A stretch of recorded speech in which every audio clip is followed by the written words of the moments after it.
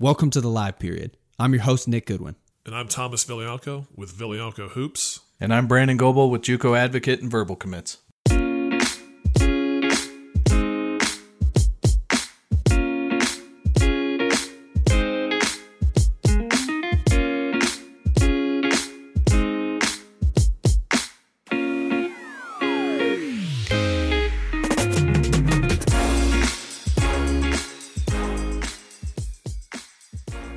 All right, guys, we're here with Blake Lawrence from opendorse.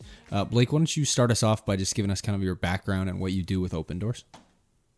For sure. opendorse is an athlete marketing platform. We help 12,000 athletes around the world manage their relationships with content partners and commercial partners. So it's a student athlete on campus that's getting content, photos, and videos from the school they play for, or a pro athlete that's getting his endorsement deals sent to him through a simple mobile app or text message that he can review, approve, and sign contracts and with one tap, right? So we have been around since 2012. Personally, my background, I played football at Nebraska. Nick, you know that. Started a social media agency less than a year after I was done playing ball. Built and sold that and started opendorse back in 2012. So have the journey from student athlete into the entrepreneurship world. And it seems like many student athletes are going to go through that journey here soon. So, like I told you, we're talking about player name, image, and likeness today, which is obviously from the background of your business going to be something that's going to affect your life and your business pretty substantially. Can you just lay this thing out for us in layman's terms? What does a new policy look like in terms of player name, image, and likeness for athletes, for the NCAA, for schools? What does that look like? Yeah, so we've got a unique perspective on name, image, and likeness. Our first partner, less than a month after we started opendorse, we got a phone call from the NFL Players Association, and they asked if they could use our technology to help manage the name, image, and likeness rights compensation for pro athletes on social media, digital media, promotions. And so we have that perspective, which gives us, insight into what the market could look like. But when it comes to the NCAA policy changes, name, image, and likeness, really, what is that? From the physical promotion is kind of like that first type of category. People think about autograph signing or a photo shoot, a video shoot. And then you have your physical product side of things, where it's the jerseys and bobbleheads and trading cards. Then you move into the digital product, where it's the video games and mobile apps. And then you get into the digital promotion, which is really this new era of name, image, and likeness rights, is, YouTube monetization, Twitch streaming, getting paid to post on Twitter, Facebook, Instagram. So all of those things combined, right now, student athletes can't make a dime on that. They can get a waiver certain times to make some money. But with the state legislation coming through, it's really putting the NCAA and those in charge in a position where they need to help student athletes get ahead of this, understand what name, image, likeness rights are, and ultimately finally allow them to monetize while in school.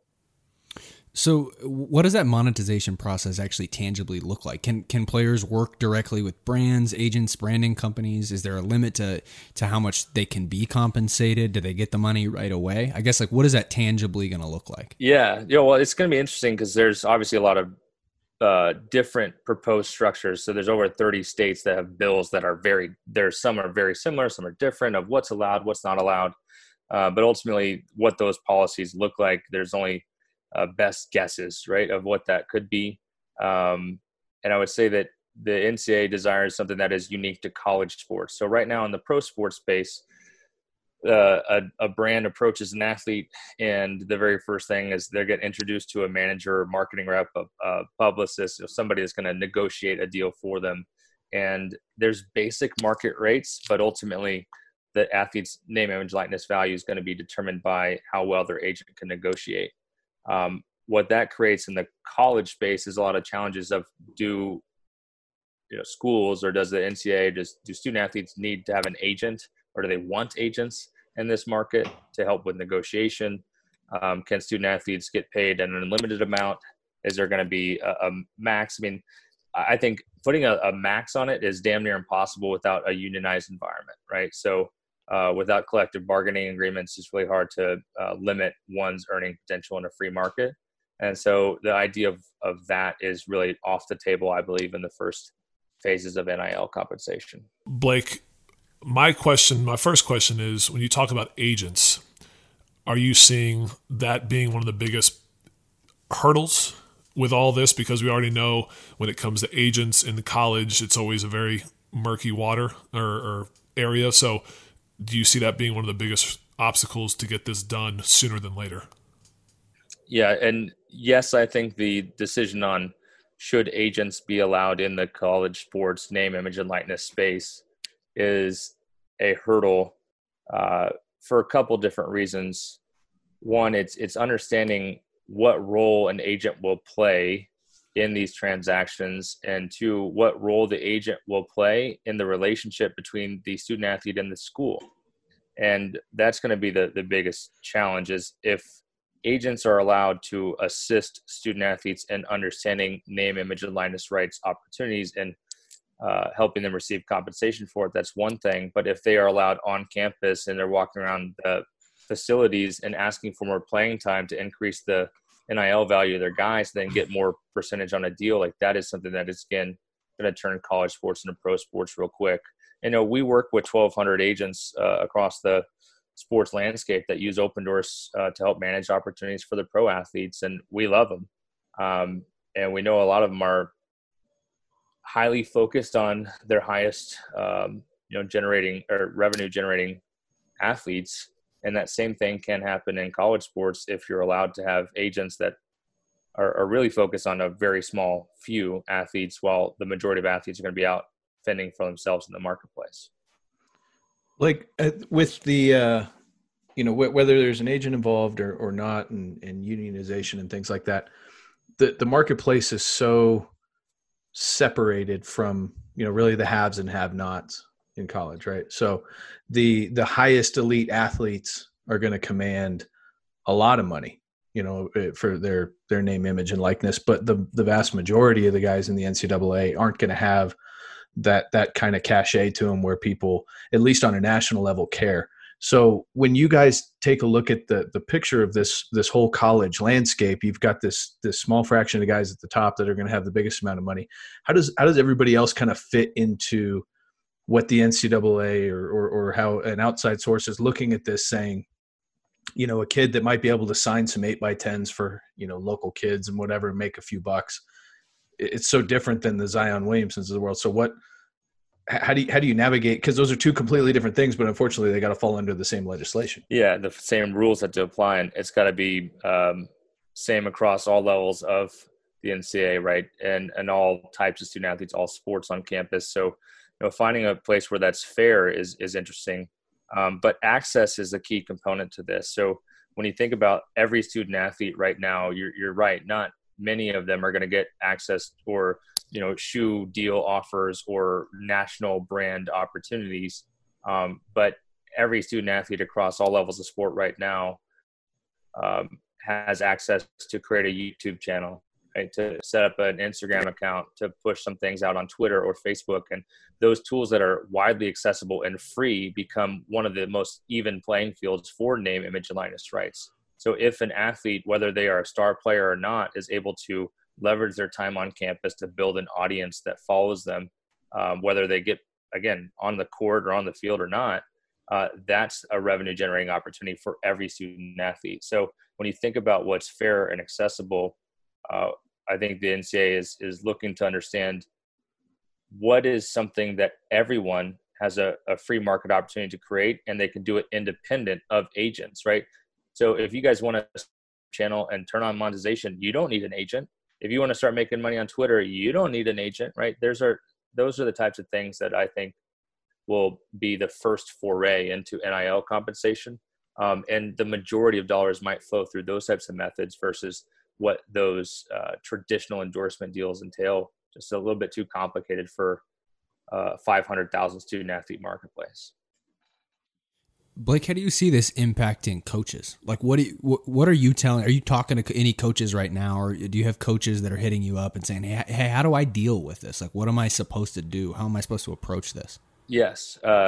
So, from the coaching perspective, it is this next decade is going to be defined by how you answer the question when a recruit is on campus in their living room and they say, how are you going to help me build my brand?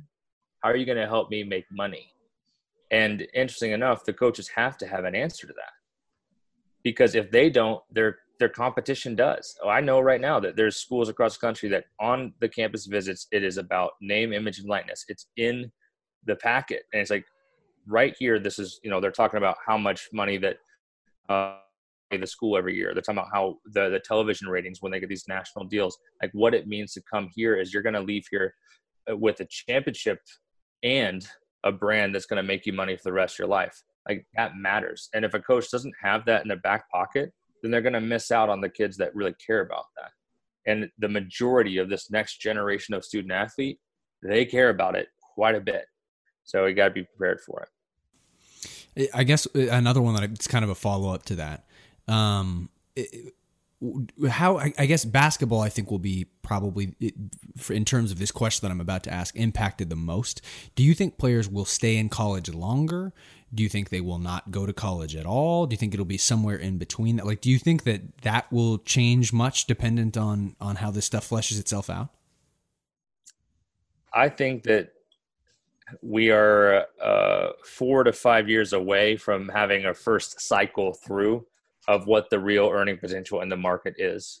And I think that there are some that are on the fringe of making it to the next level. And if the NIL compensation is at the level where getting a deal with a team in Europe is equal to staying in your local market and maybe getting a championship for your team, coupled with, the types of deals that seniors might get over sophomores in terms of compensation, there could be more incentive to stay in school and play all the way through because your earning potential is higher and you're a chance to have a legacy with a little bit of cash on the side. That matters a lot to a lot of those guys that are usually on the fringe anyways when thinking about leaving school early. I think there's also a big piece to it too, especially for the guys that play. And I'm always going to talk in the context of basketball just because that's our thing, but also basketball players are the most recognizable athletes, right? I mean, they don't wear helmets. Right. And so you've got that aspect to it, but the guys that play at the Dukes and the Kentuckys and the North Carolinas, even on down to some of the lower levels of those high majors, a lot of what drives their image revenue is associated with that school. Mm-hmm. Like if you just go straight to Australia or straight to the NBA or something like that, like there's not a lot of guys that have the recognizability of LaMelo, right? Mm-hmm. But if you go to Duke, all of a sudden you're recognized, right? Even if you're capable of going on and playing. So there's almost, unless you're just a no-brainer, because now as we transition back to being drafted out of high school in 22, I think, mm-hmm. Is that what it is? You may just, like Kwame Brown did not have the recognizability, other than being drafted by Jordan, as he would have if Kwame had gone to Duke. And, all of a sudden, like that really just drastically would increase his, I guess, would increase revenue ability. Yeah, I would say that for any athlete, there is a significant benefit from being tied to a college fan base, because fandom is irrational, right? Especially college sports fandom is not tied to any bit of your output in the professional level. Like it's the fact that you played at Duke or you played at North Carolina. That's why I love you. And for kids that skip over that experience, they're betting the whole boat that they become an all-star in the NBA, because there's nothing to fall back on. Right now, if you go to the next level after a stint at 1 year, 2 years out of college, that fan base is going to love you forever because you chose them over that. And I think that that's important to understand, that fans are the ones that are going to help determine how much of a following every one of these athletes has. And that following is going to directly impact their earning potential from name, image, and likeness. And so taking a swing through and 1 year on a college campus can give you a little bit of an insurance policy. If you don't make it to the next level and have a tremendous amount of success, you can still monetize your NIL with that college fan base and those college sponsors for the rest of your life.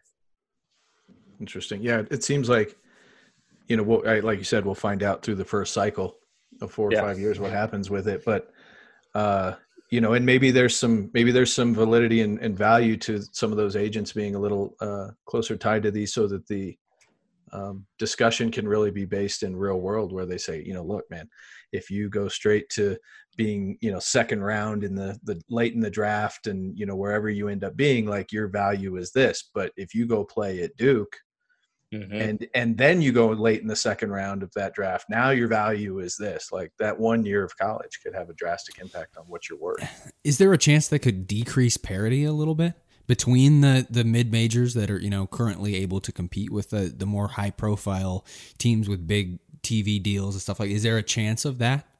I know that there are group of 5 schools right now that are positioning themselves as being the brand builders. Like, they want to say, hey, you're going to make the most money by coming here. And it's so some of the advantages certain schools already have is with licensing revenue. So Duke, I'm in New York City right now. I can go down to the corner store, sporting goods shop, and buy a Duke jersey or North Carolina jersey, Notre Dame. There's certain of those programs have a prolific licensing revenue stream already. But the other side of it is that I think there's more earning potential because it's not being split so many ways from a royalties perspective from one-to-one revenue, and these mid-major schools that can provide resources to help student athletes build up that value. Now, the one thing is that schools are not going to have any part in soliciting and procuring and managing any of the transactions for student athletes. Like, the student athletes got to play the game on their own, right? But the schools can coach them up to the highest damn degree and then watch them walk out on the court and coach them from the sidelines, but they can't play the game for them, right?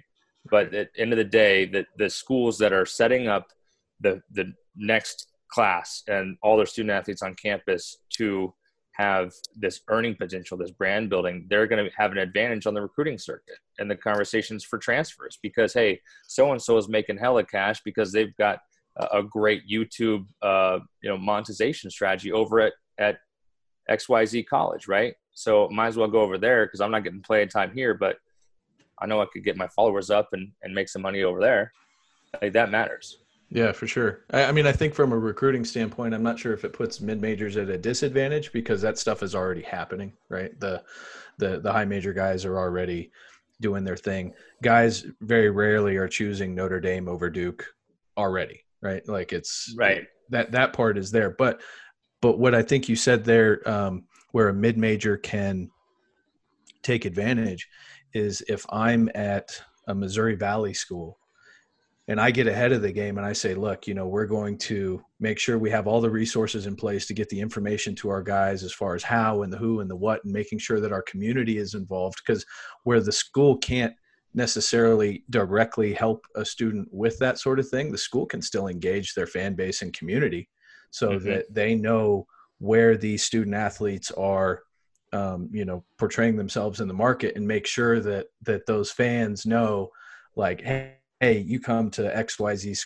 school channel and whatever, like, our fans know where you're at and they're watching and they're following and they're retweeting and they're doing all that sort of thing. I mean, I think there's a big advantage to be had there if you're a school that's smart enough to fall within the rules, but still, like, help that student athlete in any way you can, make sure that they, are seen and are then able to monetize. And now it becomes a recruiting pitch. Like, hey, our fan base is more engaged than all these other guys that are recruiting.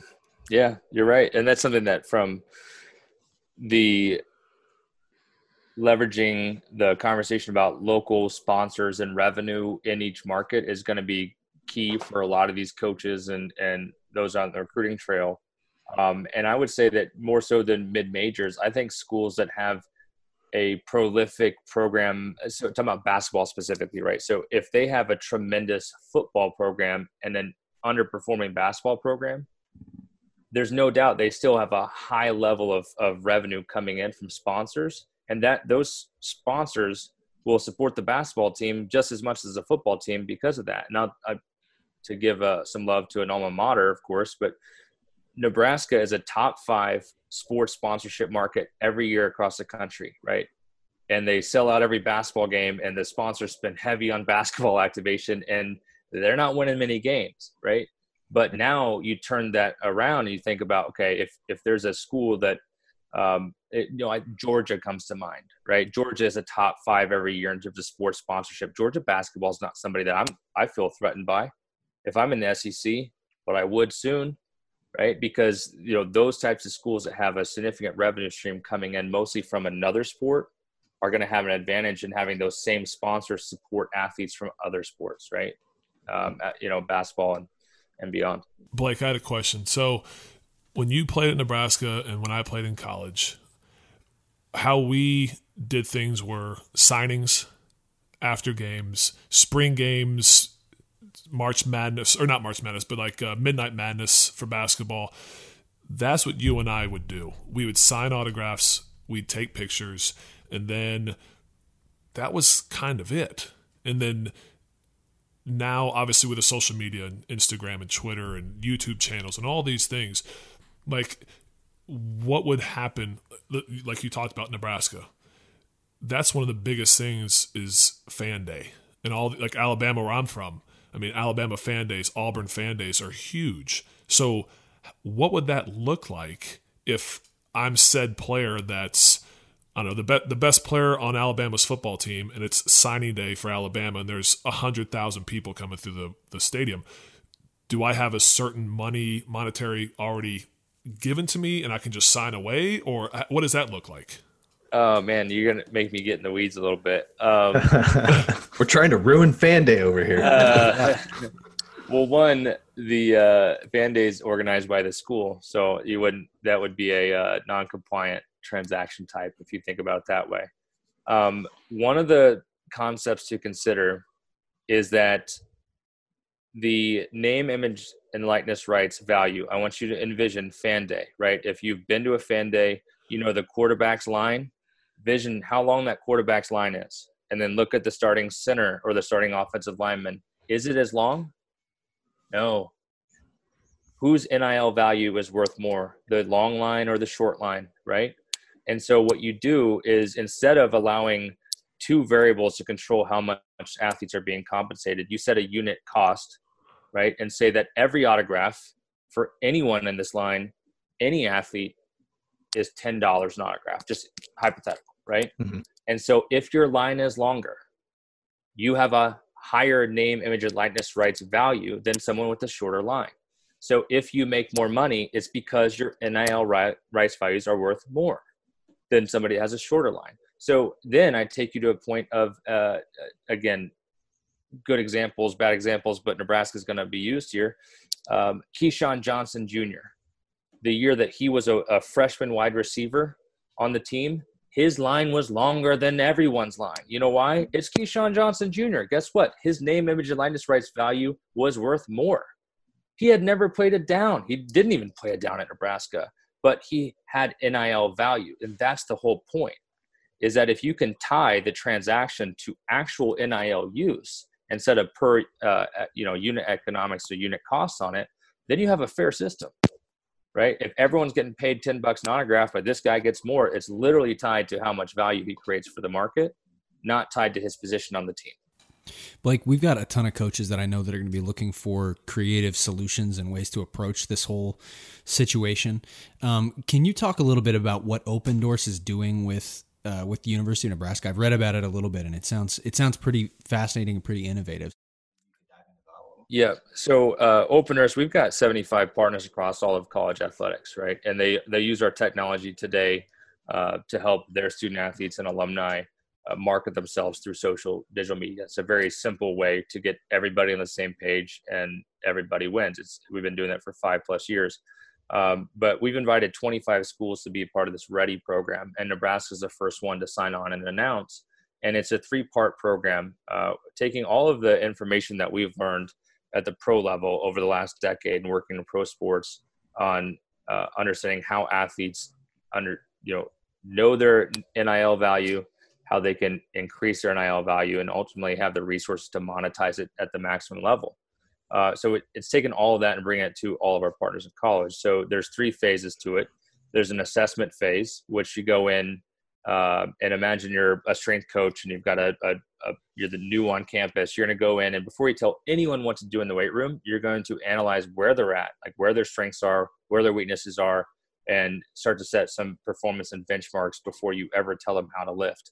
Same thing with this assessment. We go in and look at the NIL value of every student athlete on campus, specifically through their social and digital media platforms, and say, okay, well, you're great on Twitter. You don't have Facebook. You don't have YouTube. You're good on Instagram. Here's how you compare it to other pro athletes. Like, here's your earning potential if you were a pro today, and those sorts of things. So then you can craft a plan. And then there's an education part where it's like the strength coach going in the weight room and saying, hey, here's how we squat here. Here's how we lunge here. Right. So then for the student athletes in this program, they go through and they get their assessment. Then you say, okay, now here's how you can use YouTube to build an audience. Here's what you need to do on Facebook, on Twitter, on Instagram. So then that education phase transitions into a performance phase, which is ultimately watching them perform and studying, okay, what's working, what's not, and giving them best tips and practices. So this program, as we look at the next decade, I believe that each school across the country will have a similar solution, or if not this solution. Similar to, at one point, everyone realized they needed to have a weight room or a nutritionist or a training table. This is as critical to the student athlete experience in the next decade as a weight room was, decades ago.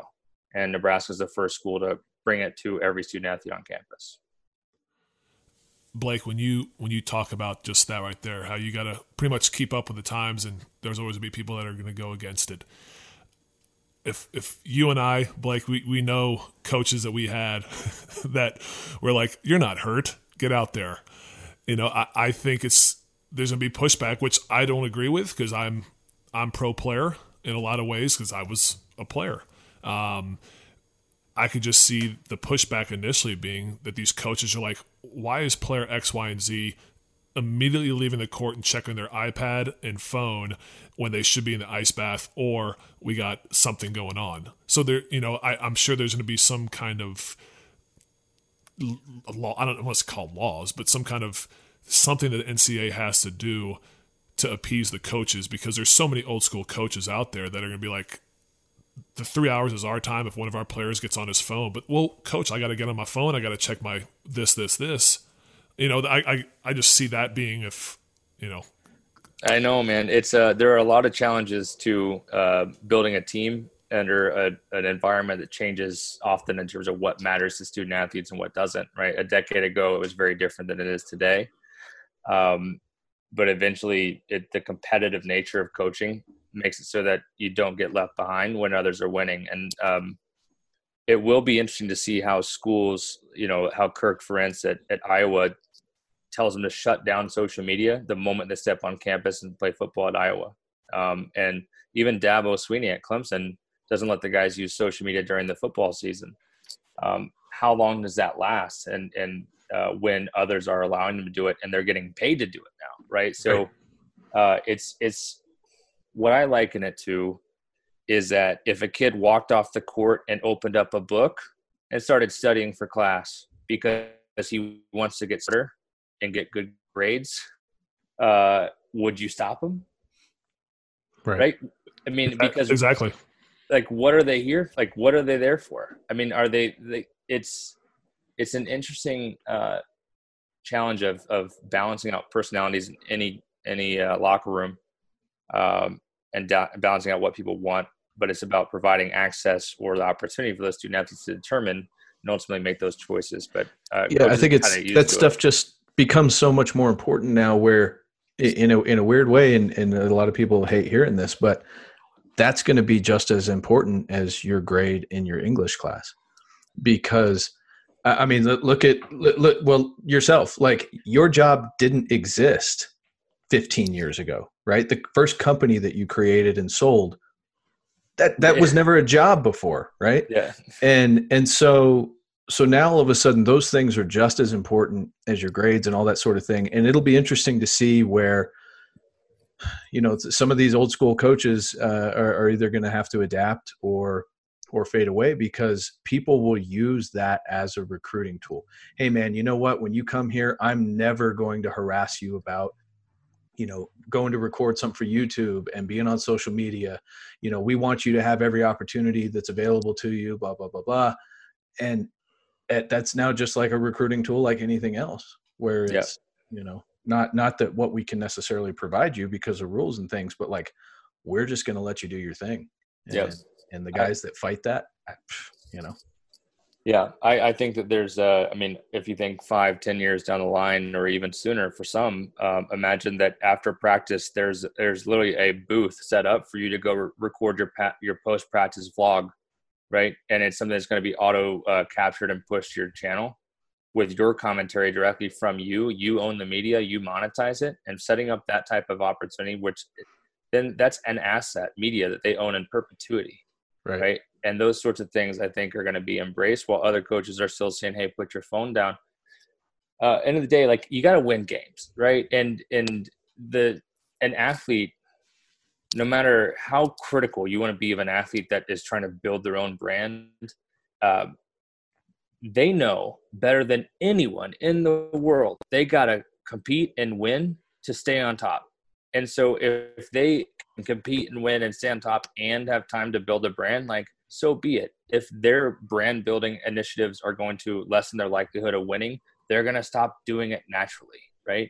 So at the end of the day, like, the best competitors in terms of athletes and wanting to win on the court, they're going to have their own balance of NIL related activities versus, competing on the court. Coaches have to either embrace that or maybe get left behind. Yeah. I got a feeling with your best athletes, you're going to see, there'll be all kinds of mistakes, and that'll be the stuff that a lot of people focus on, but you're going to see your best athletes who now in their free time are playing Fortnite are now doing this. And what's the difference? Right? I mean, they're going to, they're going to still play Fortnite. Well, they'll be do it. Monetize it. Yeah. They'll be doing their Twitch stream. Yeah. That's the best part about thinking about this is nothing changes in terms of the athlete behavior. Right. They're still going to go put shots up. They're still they're already signing autographs after games. It's like one of those things. They already eat at the restaurant and the union, right? They just might get paid to do it next time. Right. It's part of their natural behavior. The things that are unnatural, like, that's the part where it's really reserved for the top of the top athletes, right? Which is a photo shoot across the country or a video shoot, right? So a lot of these things, in terms of potential outcomes, would be, a student athlete can monetize NIL through physical promotions within 90 miles of campus, right? And what you have to understand is that if you read through the recruiting guidelines, I know you guys know a hell of a lot about this, is that a student athlete on an official visit can be entertained anywhere within 90 miles of campus. Anything beyond that is a violation, and they're ruled ineligible. Right. So those types of rules you're going to set in place and say, okay, most of this time you should just stay on campus to monetize NIL. And that's already natural. Guess what? They're already there, so it's just trying to not transform college sports into pro sports and have guys jet setting across countries for video shoots and photo shoots, taking time away from campus and their classmates and teammates, but rather letting them monetize in the same way the dude in the dorm room one door over is monetizing NIL. Like, that's what's coming. So, Blake, my I guess biggest question is for coaches and parents and players, what do you suggest for the next year? Like, what would you say is the biggest thing that, I don't know if you want to say all of them combined or just coaches and then parents and then players? What's the next big step that people should they be reading up on this stuff more? Should they be asking coaches? What do you think is the biggest next step for this for people? I would say that find an athlete that you aspire to be on the field or on the court in your sport, and study what they do to capture your attention, right? And how they do it, and start to mimic that behavior, right? So just as you would want to be like Mike, then go watch how Mike played. If you want to be like Juju, go watch Juju's YouTube videos, right? The dude makes straight cash on video, monetization on YouTube. And he's one of the best in the, not just in the sports realm, but in the realm of creators and influencers at doing it. So find an athlete, study their behavior, mimic their behavior, just like you would to get a scholarship offer. Like, you're going to be doing this to get an endorsement offer. It's like the same approach. I mean, verbal commits is going to just have a whole other side of it, man. It's going to just be tracking endorsement deals across the country and giving 4 or 5 stars based on brand value. But end of the day, man, like that shit, that matters. Writing down notes now. I know. But mimic the behavior that got you to the next level is going to get this whole name, image, likeness, this brand value to the next level. So study, mimic, and make it your own. For coaches, get with the times, study up, make sure you're ahead of the curve. Yeah, buddy. What's the head coach at Villanova? Jay Wright. Jay Wright.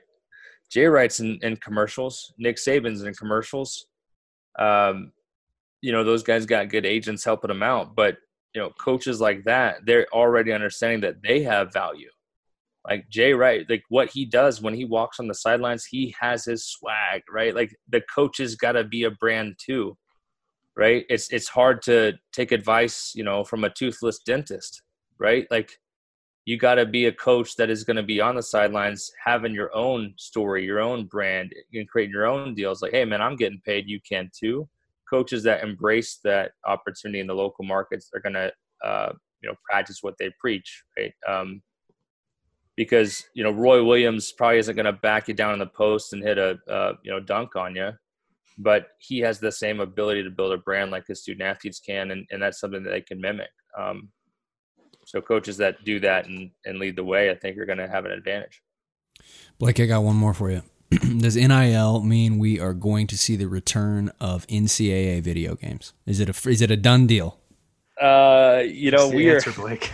What is the answer? We're partners with EA Sports, and so our buddies down there would love to. If you go down to Tiburon, down in their studios down in Orlando, they still have the shrine to the game. I know that they want it back just because fans want it back. It just comes down to how do you manage the group licensing rights. And what's different today than I believe some people are thinking, like most of those are group licensing deals, right? And all of the licensed product sides, so physical product and digital product, there are a few stakeholders that make a lot of decisions that impact a lot of people. NFLPA and MLBPA and NHLPA and all those things dictate how athletes get paid royalties on the performance of these products. And so to bring NCAA back, it's almost like you'd have to have a group licensing mechanism in college sports, which becomes a challenge without a union. But one thing to consider is that if EA Sports tomorrow tweeted out, hey, if you're an NCAA student athlete, you play football, and you want to be in the next video game, click here, sign this document, upload this information, I think you would have 80% of student athletes ready to be in the game and agree to whatever terms EA Sports says because of what that game means to a student athlete. Like I won the Heisman in NCAA football 2010, right? And I was 85 overall. And I remember when the day that the ratings came out, I was like the most hyped up because they way overgave me, like way too many. I was faster than I should have been, stronger than I should have been. But man, so I think that student athletes want it back, just wants it back, and it's a revenue driver for everyone involved. It's just about having the right mechanism to make it fair and transparent across the board. I can just imagine the revenue streams for student athletes on their Twitch channels of playing, the newly released NCAA game. Like it would just be astronomical. Like you get some quarterback at Auburn or something is twitching, him playing himself in this video game, and every flippin' Auburn fan in the country would be tuned into this thing. I just, it'd be crazy. It's a matter of time. It's just about what the mechanism looks like. Like, how do you manage royalty payments for any large group of people that are not part of a union?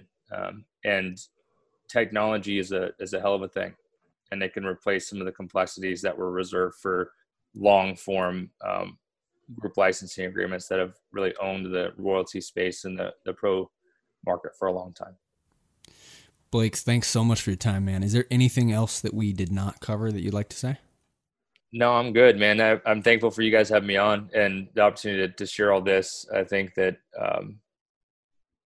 Nick, you've seen our journey from the beginning, from Audie and I and an idea back of a napkin to making this thing what it is. And along the way, you met with challenges and whatnot. But Audie and I always dreamed of what if we could get back and help guys just like us, right? Because the student athlete story doesn't always end with pros, right? And 99% of them never even get that level. And but if we go back in time, take what we've learned from our experience working with pros and bring it to college athletes, it would mean the world to us. And fortunately, this policy change that's coming in next year is giving us that opportunity and going to create a $1 billion market along the way. So we're proud to be in a position to help. Awesome stuff, man. Thanks so much. Appreciate you, man. Thank you. Thanks, Mike. Coach Kerns, how are you doing today? I'm doing great. Yourself? We're hanging in there, man. How is life out in North Carolina with trying to keep your staff together, keep your team together, talk to those guys? What's that look like for you guys right now? Well, it's challenging because it's just something we've never gone through before. There's no playbook for it. And but I'm very confident that we'll get through it. I mean, everything that we've been able to do in this world to this point, being able to just do this right now, I'm confident that there's enough smart people that we can, figure this out and get through it. But, this is just uncharted waters for everyone. But as I told someone the other day, the unique part is we're truly all in it together. It's not like just California is isolated or Florida or New York. The whole country is going through this, and even at the highest level in our space in the NBA. And so, like I told one of our players earlier today, hey, LeBron doesn't have a gym to work out at right now unless he's at his house. But he's going. They're all. I mean, I saw where Giannis is not working out. He doesn't have a gym. Like everyone's going through it, and so we'll get through it. I'm very confident we're going to get through this. And I think, at the end of the day, it's going to make us all appreciate going to class. Doing some of the things that maybe we don't necessarily enjoy doing. Right. Yeah, for sure. I think there's across the world with whatever somebody's in, but specifically to basketball here, the things that we take for granted, like you said, just being able to go to class, or just even being able to have a face-to-face conversation with somebody. We were talking about it the other day that we spend so much time on the phone, right? And whenever we're around each other, we're always so busy. We're running and going like chickens with our heads cut off, and who knows, maybe we'll slow down a little bit when we can actually get some face-to-face. For all of us in basketball, it's impossible to do this job at home, in the sense that we've got to go out and see people, we've got to go out and recruit. But it's been great to be at home and be with my family and get this time, because normally I wouldn't be. So that's been a blessing for a lot of people. We've been able to work the phones and watch some film. We're all adapting, but it's also been enjoyable to get this family time. Yeah, absolutely. Well, we had a few things we wanted to go over with you today. We talked in our previous segment there about name, image, and likeness. And so, this is such a new thing, and I know everybody has not really been able to kind of read up on where everything's at and that, but you guys are in a position where there's different segments within basketball with name, image, and likeness, right? You've got your low, your mid, your high. You've got the Zions of the world that would have garnered all of this money, right? But then you've got kind of more your mid-level guys that maybe it's on a local level, things like that.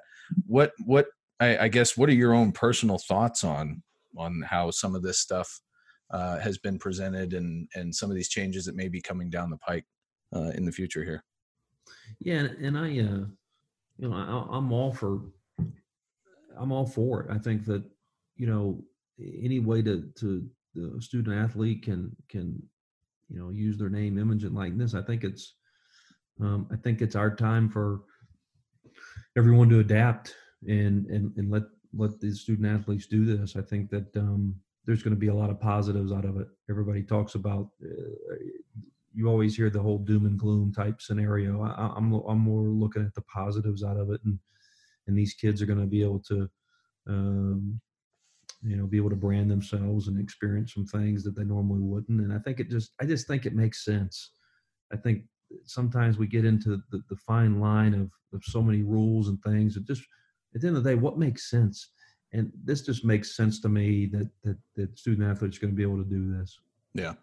And I think, something that we were talking about yesterday is we were just kind of seeing where this virus thing continues to go. It's interesting how this is going to impact things like name, image, and likeness. For example, that we may see budget cuts where we're going to see budget cuts of some kind, right? So in our first podcast, we talked about the NCAA cutting the budget from 600 million to 300 and whatever it was for disbursement to NCAA teams. Well, that money's got to come from somewhere, right? So is it going to be like Iowa State just reduced salaries, right, at some of their spots? So cost of attendance could be one of the places that takes a hit. So if a player is able to get name, image, and likeness to kind of make up that ground, I mean, not everybody's going to have value in the market. It just is what it is. But, in a weird way, this might help drive home that getting done, because they say, well, shoot, kids got to find a way to make money because the money's just not there right now. Yeah, I think that, over the next course of the month, a few months, everybody's going to be able to, when hopefully things do settle down. But obviously, just non-basketball. I mean, I think 6 million people applying for unemployment. That's a serious issue for this country, let alone how is a Power Five going to be able to pay their coach $2 million. I think those are some issues that are going to start, I think, creeping up. And you've got some of these Power Fives paying coordinators in football, well over $1 million now. And so I think that that was the market. That was the market. Well, the market's changed, right? And so I think how do these schools and places adapt to it? And I think we're all prepared, for certainly 20%, 30%, whatever it may be, cuts, especially at state schools. It's just the reality of it. And but there once again, there's some more serious issues out there, and nationally, the fact that 6 million people apply for unemployment thing. So where does the money come from? And most of it comes from the TV deals. Well, if there's no games, there's no TV. You look at I've been watching a lot of replays of college basketball games, just watching basketball. But when these TV, the broadcast industry and the TV they're going to start seeing some budget cuts hit as well. And then and it's just it's an interesting time. I'm not an expert. I don't really have all the answers, other than I think we just all got to be prepared to adapt and do what's best for our, we all got to be team players. We talk to our team all the time about being team players and adjusting to your role and fulfilling your role and accepting your role. It's no different than us coaches right now. We've got to be acceptive into our new role, which is being a team player for our athletic departments and for our ADs and our presidents, and adjusting to what's best for the university. Yeah, absolutely. Thomas, you got any questions on that before we move on? No, I've always been a believer since I played college basketball and played pro. I'm a big believer in the kids getting a chance to earn money, because most kids can't get jobs. They can't get summer jobs. They can't get a job during the season. So the name, image, and likeness is going to be huge. But because of what's going on right now, does it get pushed back 6 months, 12 months, a year and a half? Because there's so many other things on the plate that are way more important. I'm a big believer. If you're going to do it, try to do it the right way. Have these kids save money. Have these kids put this money away. Something that's going to be beneficial, not just for a year, but for several years. Some kind of fund that these kids can tap into when they're 30 or 35 or 40. Just make it smart. That's my biggest thing. But again, things are being put on hold, and maybe it looks different in a year. I don't know, but that's always been my belief. So hopefully it happens sooner than later. Yeah, I mean, I think you bring up some good points there. So I got to know Coach Kerns when he was at Wofford, and I would call him and say, Coach, I got a player for you, and he would kind of laugh and say, yeah, I can't look at that guy. But you know what, B, one of these days I'm gonna be in a position where we're gonna be able to talk players. And so I got to kind of witness Coach Kerns take over Presbyterian there for that head job and build that thing into something special. So I really wanted to kind of dive into that process with him here for, our coaches that are out there listening, our players and parents and things, to hear some of the things that he thinks about with building the program like that, who for and turning that around, and now is working on doing the same thing at Appalachian State. So, Coach, your first 2 weeks at Presbyterian, when you got that job and you went in there and started looking around, what were some of the things? What were some of the biggest things that you immediately attacked and went after and said, okay, here's where I got to start making changes. This is what I have to do first? Well, so many things. First of all, I try to be prepared. I had a list of things, what I would do if I became I didn't want to just be a head coach just to be a head coach. I wanted to be a good one. And so I really try to be prepared in the sense like I had things I would do on the very first day of the job on paper, these 12 things, the first 2 weeks on the job. And I tried to give those checklists the first 3 months on the job. And it'll take you in, 18 different directions when you get a job. But the very first thing you got to do, I think, is get to the players. So I had one request when I got to Presbyterian. I had one request when I got to Appalachian State, and that was I need the players' phone numbers and their parents' phone numbers right away.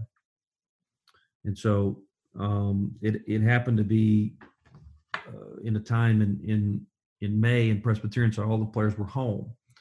And so, but I called them literally. That's the very first thing I did was call the players and their parents. And when I got the job at App State, I certainly did the same thing, and I was able to meet with these guys. But the very first thing that I told them was, I coach here, you play here, so you're my players, and you're never going to feel anything different. And so I think you've got to start building those relationships. And one thing that I talk to our staff about is we want to lead the league in player relationships. We try to be a program of truth. So but then I think you've got to, now I've taken over 2 jobs that have been struggling. Presbyterian had 14 straight losing seasons. App State had 8 straight. Fortunately, at both places, we've stopped both of those and had winning seasons. We had a winning season this year. Here at Appalachian State, won 18 games. However, those are the different situations than maybe, but I needed to I think the first thing you figure out is why. And I think instead of making emotional decisions with recruiting and personnel, player, coaching staff, you've got to really understand why that place has not been successful. And you've got to ask a lot of questions. So I met with the previous staff. I just asked them a lot of questions. Why did you think it didn't work? I took a lot of notes, and I tried to find common themes. I met with other coaches on campus. I met with administrators. I met with just, hey, what were your thoughts on the program? And that was just their opinion. I wasn't saying what they were saying was right, but I tried to just figure out, I think before you win, you got to figure out what loses. Yeah. And so I tried to just identify that and pinpoint why those programs have not been successful and how to make them successful, because to make them successful, you certainly got to do some different things. But like when I got to App State, and I asked the players individually, what did you like? What did you not like? And, I tried to that was valuable information. I wanted to give them ownership, but I wanted to learn what their opinion was. And Coach Kerns, I had a quick question for you. I really like what you're saying, because I don't think it happens enough. I think people walk into a job and it's like my way or the highway, and they are going to get their guys in immediately and do things their way. Not everybody, but a lot do. And I know, like, how I teach my kids when I'm teaching basketball, I'm all about collaboration. And hey, let me know what you do. I'll show you what I do. Let's meet in the middle on some things. And I think it's huge for you. And obviously it's shown a lot of success every place you've been. I want to talk to the old staff. I want to talk to the players of what wasn't successful so I can make things right. And we can look at the past and build a better future. And I know a lot of coaches, I won't say names, but they don't have that thought and they haven't been successful. So maybe that's a huge thing that you've been doing. That's why you've been so successful, which I really appreciate. Well, once again, I think you just can't. I appreciate that. I just think that you can't be emotional. I think that it's easy to come in and just make emotional decisions. And your personnel, your roster, and your coaching staff are your most important decisions. And you win with people. And so at Presbyterian, we won with some guys that had been there. At App State, obviously here, we won with some guys that had been here. And so to change their mindset, that's a whole other different process. That's down the road in August and September type thing. When you take over a job, is really start changing the mindset of the players and letting them believe and understand how you win then. But at both places, I thought this was a critical exercise. I got with a team at both places, and I went to the dry erase board in the locker room, and I said, what does a loser act like, walk like, talk like, work like?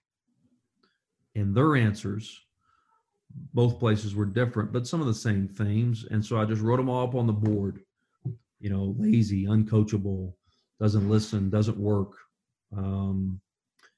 But each team had 20 or so different answers, a lot of common things, because I needed, once again, they know the answers, right? And so everybody wants a winning culture until they're part of it. And so both teams, we went through that exercise, and I said, okay, so these are your answers of what you think a loser acts like, talks like, works like, acts like. You're going to come in this locker room every day and you're going to say, that's not me and that's not us. And I'm going to leave it up here until I feel like your mindset's changed. And both places, I left it up there for months until I felt like that they truly felt like, hey, that's not who we are. We're not like this. Because once again, it's their answers. Because I told them, before we win, we've got to understand what loses. You can't just show up and say, hey, yeah, I'm going to win. Right. You've really got to understand what loses first. And so I thought that was a critical exercise at both places. And certainly at both places, we've been able to change that and stop long losing seasons at both places, pretty relatively quickly. But I thought that was helpful because it was, once again, it was their answers. It was their ownership. Right. No, I love that. When you went in there at Presbyterian, what were some things that you did, that you tried to do maybe, or didn't even, finish accomplishing, but that you like what were some of the mistakes you made that you have then adjusted to once you took over at App State, that you were able to learn from that experience? What were some things that you maybe thought, the next time around, I'm going to do this different? I did some things. That's a great question. Okay. I did some things similar because I felt like it worked at Presbyterian. However, there was something that I did that I just still don't know if it was the right thing to do. I didn't watch film on any player. I ended up doing that at both places. I question that sometimes because I felt like at Presbyterian I should have, because I felt like maybe I didn't understand exactly maybe what we needed that first year, recruiting wise. But what I tried to do was give the players an honest and fair chance. Mm-hmm. I feel like that some players are better players than maybe they show. They just need a new way of doing things, a new energy, to show it, and so I went in there and I told them, so I'm not going to watch film on any of you. I haven't watched film on any of you, and I truly didn't. There was one time I had Synergy pulled up and I X'd out of it because I told them I wasn't going to do it. But it was a recruiting thing, but it was a for our team thing, but I felt like maybe for a recruiting standpoint, I probably should have. Now my assistants did, but I told the players, you are getting a fresh start. Right. I have nothing. I have no idea about your game. I have no idea. And I just thought that was the fair and right thing to do at both. I did it here too. Because I felt like the Presbyterian, but looking back, I do question that because I felt like my first year at Presbyterian, I probably needed to have a better handle on our roster. Certainly we got through it, but I just really wanted to truly give the players there a fair and honest new start, and with no prejudging or anything like that. And listen, we had a kid here at App State this year that averaged 3 points a game last year. He averaged 14 this year. Yeah, geez. We had a kid at Presbyterian when I got there who made 3 threes in his first 2 seasons. And in our last 2 seasons with him, he made 47. So those are a couple of examples of guys that they just needed a fresh start to showcase what they could do. And certainly, but so therefore I thought it did work. But that would be one thing I think comes to mind. I probably should have maybe watched something just to have a better feel for recruiting. Right. Available scholarships. Well, I mean, it's an interesting approach, and I might be obviously that's never done that. I think you might be, Coach. But the interesting thing about it now, because obviously the proof is in what you've done, right, with what y'all did at Presbyterian and what you're doing at Appalachian State now, is your kid that averaged 14 points a game this season at App State. If you'd gone back and watched that film, maybe you would have had some preconceived notions that weren't accurate. That maybe it wouldn't have happened. Sure. And I go back to that and think, you know what, therefore it helped that kid. And he was a junior college kid, by the way. He was going into his senior year. And, he made 21 threes last year as a junior. He made 67 this year. Wow. He had an incredible career, best career. The kid at Presbyterian, we went in and he made 3 threes in 2 years. If I'd have watched film, I would probably thought, but he ended up being a heck of a player, made 47 threes in the last 2 years. So, I think it worked, but also I just feel like our first year at Presbyterian, we maybe could have used the available scholarships a little differently if I would have just done a little bit more, but it worked out. I truly wanted to do what's best for the kids and give those guys, I chose them. And so I wanted to give those guys a fair shot. And I certainly think they, appreciated that. Absolutely. Well, last thing we got for you is we call it story time. And so we're going to put you on the spot, and whatever you want to talk about, whether it's at App State or Presbyterian or before that, just tell us a story that you think would be beneficial to if there's young coaches out there listening, something that's just different that, kind of not everybody knows, that is maybe, something that would help somebody listening out there. I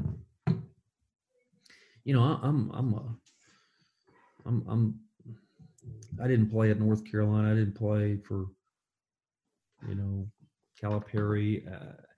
I just really wanted to be a basketball coach. At some point, the ball stops bouncing for all of us. But it can happen. If you're a young coach out there, you got to just bet on yourself. You got to believe in yourself. I was a no one from Kingsport, Tennessee, is where I grew up. But I remember getting the opportunity when I was 19 years old to I'd never been west of Nashville. I grew up in Tennessee. I'd never been west of Nashville, Tennessee.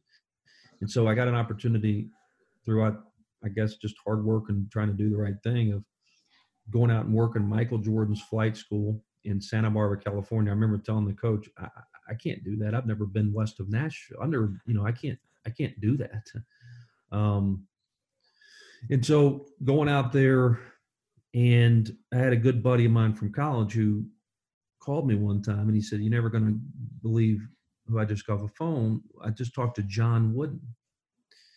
And I was like, "How'd you do that?" And so he's an entrepreneur. He's done really well now, but at the time he was just kind of a young go-getter who was 19 years old himself. And he said, "I just told him, hey, I got a really good friend that's getting into college coaching. Here's his phone number." I said, what do you want me to do with that? He said, "Call him, leave a message, mention my name, and that we just spoke." And so I'm sitting there, I'm like, I'm going to call John Wooden? Really? So I call the number, start leaving a voicemail. "Hey, Coach Wooden, it's an honor. I just spoke to my good friend." Picks up. And literally I said, "Coach Wooden, it's an honor to speak to you." He said, "Thank you, Coach." It was like 5 seconds. Click.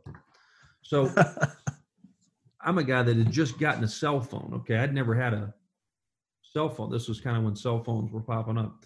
So now I'm supposed to go out to California in August to work this Michael Jordan flight school. And I'd never traveled the world.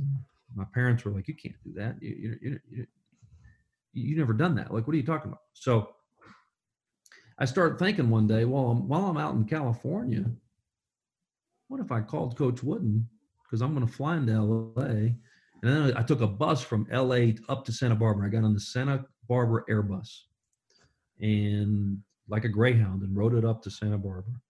And so, and I'll never forget, I'm going to make this a short story, but it could be long. As I got picked up off the Greyhound, the Michael Jordan camp picked up me and Andre Iguodala. I didn't know who else was working the camp. Me and Andre Iguodala to go over and work the Michael Jordan camp. Well, anyway, so I call Coach Wooden back, and I'm thinking, what if he says no? He says no. Sometimes you got to have a little bit go-getter to you, right? And so I call Coach Wooden back. "Hey, Coach, I'm leaving a message. 3 months ago, I called." He picks up. I said, "Listen, I'm going to be out there working at camp. Is there any way I could come by and meet with you?" He says, "Sure." So we get a date after the camp was over. And so once the camp was over, which on the last day of the camp, coaches, everybody gets to basically meet Michael and get the picture with him. So I was able to do that, which was just incredibly humbling as anything. Like I said, I'm a nobody. All right. And so I get on back on the Airbus. I get back on the Greyhound. I go down to LA. Drive over, I didn't drive. I cabbed over to John Wooden's condo. He said, "Call when you get here." And basically he looked out of his kind of window to see who was there. And so went over there, went up, and he opened the door in his pajamas. It was about 5 o'clock that day. So there I'm sitting in John Wooden's apartment. I'm a nobody, just aspiring young coach. And just, so I met Michael Jordan the same day, and then John Wooden, arguably the greatest athlete and the greatest coach. And so I sat there and I started asking him some basketball questions. He would always say, "Hey, just read my book." And so then we started talking about just life. 3 hours later, all right, as I'm sitting there, he's getting the phone's ringing, his daughter's calling, all this stuff. So we just started talking about life. And and so I said, "Coach, this has been unbelievable. This has been a dream come true, but I better get out of your hair here and let you." He said, "Listen, I've really enjoyed this. Would you like to have some ice cream and talk some more?" So this place made lemon custard, which was UCLA Brewing Gold, just for him. So I'm in Coach Wooden's apartment in his kitchen, scooping out lemon custard for me and him. So we went back and ate our bowl of ice cream, or cut lemon custard, and we talked for about another hour. I was able to go back out to the Jordan camp the next year. I did it again. And I called him and went and met with him again. I got a ball signed by him. I got my picture with him. But it just started out, and if you're a young coach, listen to this. Sometimes, man, you just assume that, and they'll say no. Or you don't know until you try. You don't know, okay? When I first talked to you, okay, Mm-hmm. what was that, 4 years ago? I mean, Yeah, thereabouts. 5 years ago. Now look at you now. I mean, I think it's just an incredible story. How many lives you've impacted in the last 5 years, just with a dream and an idea, right? And so, but you never know until you try. And so I just started with a phone call and but a life experience.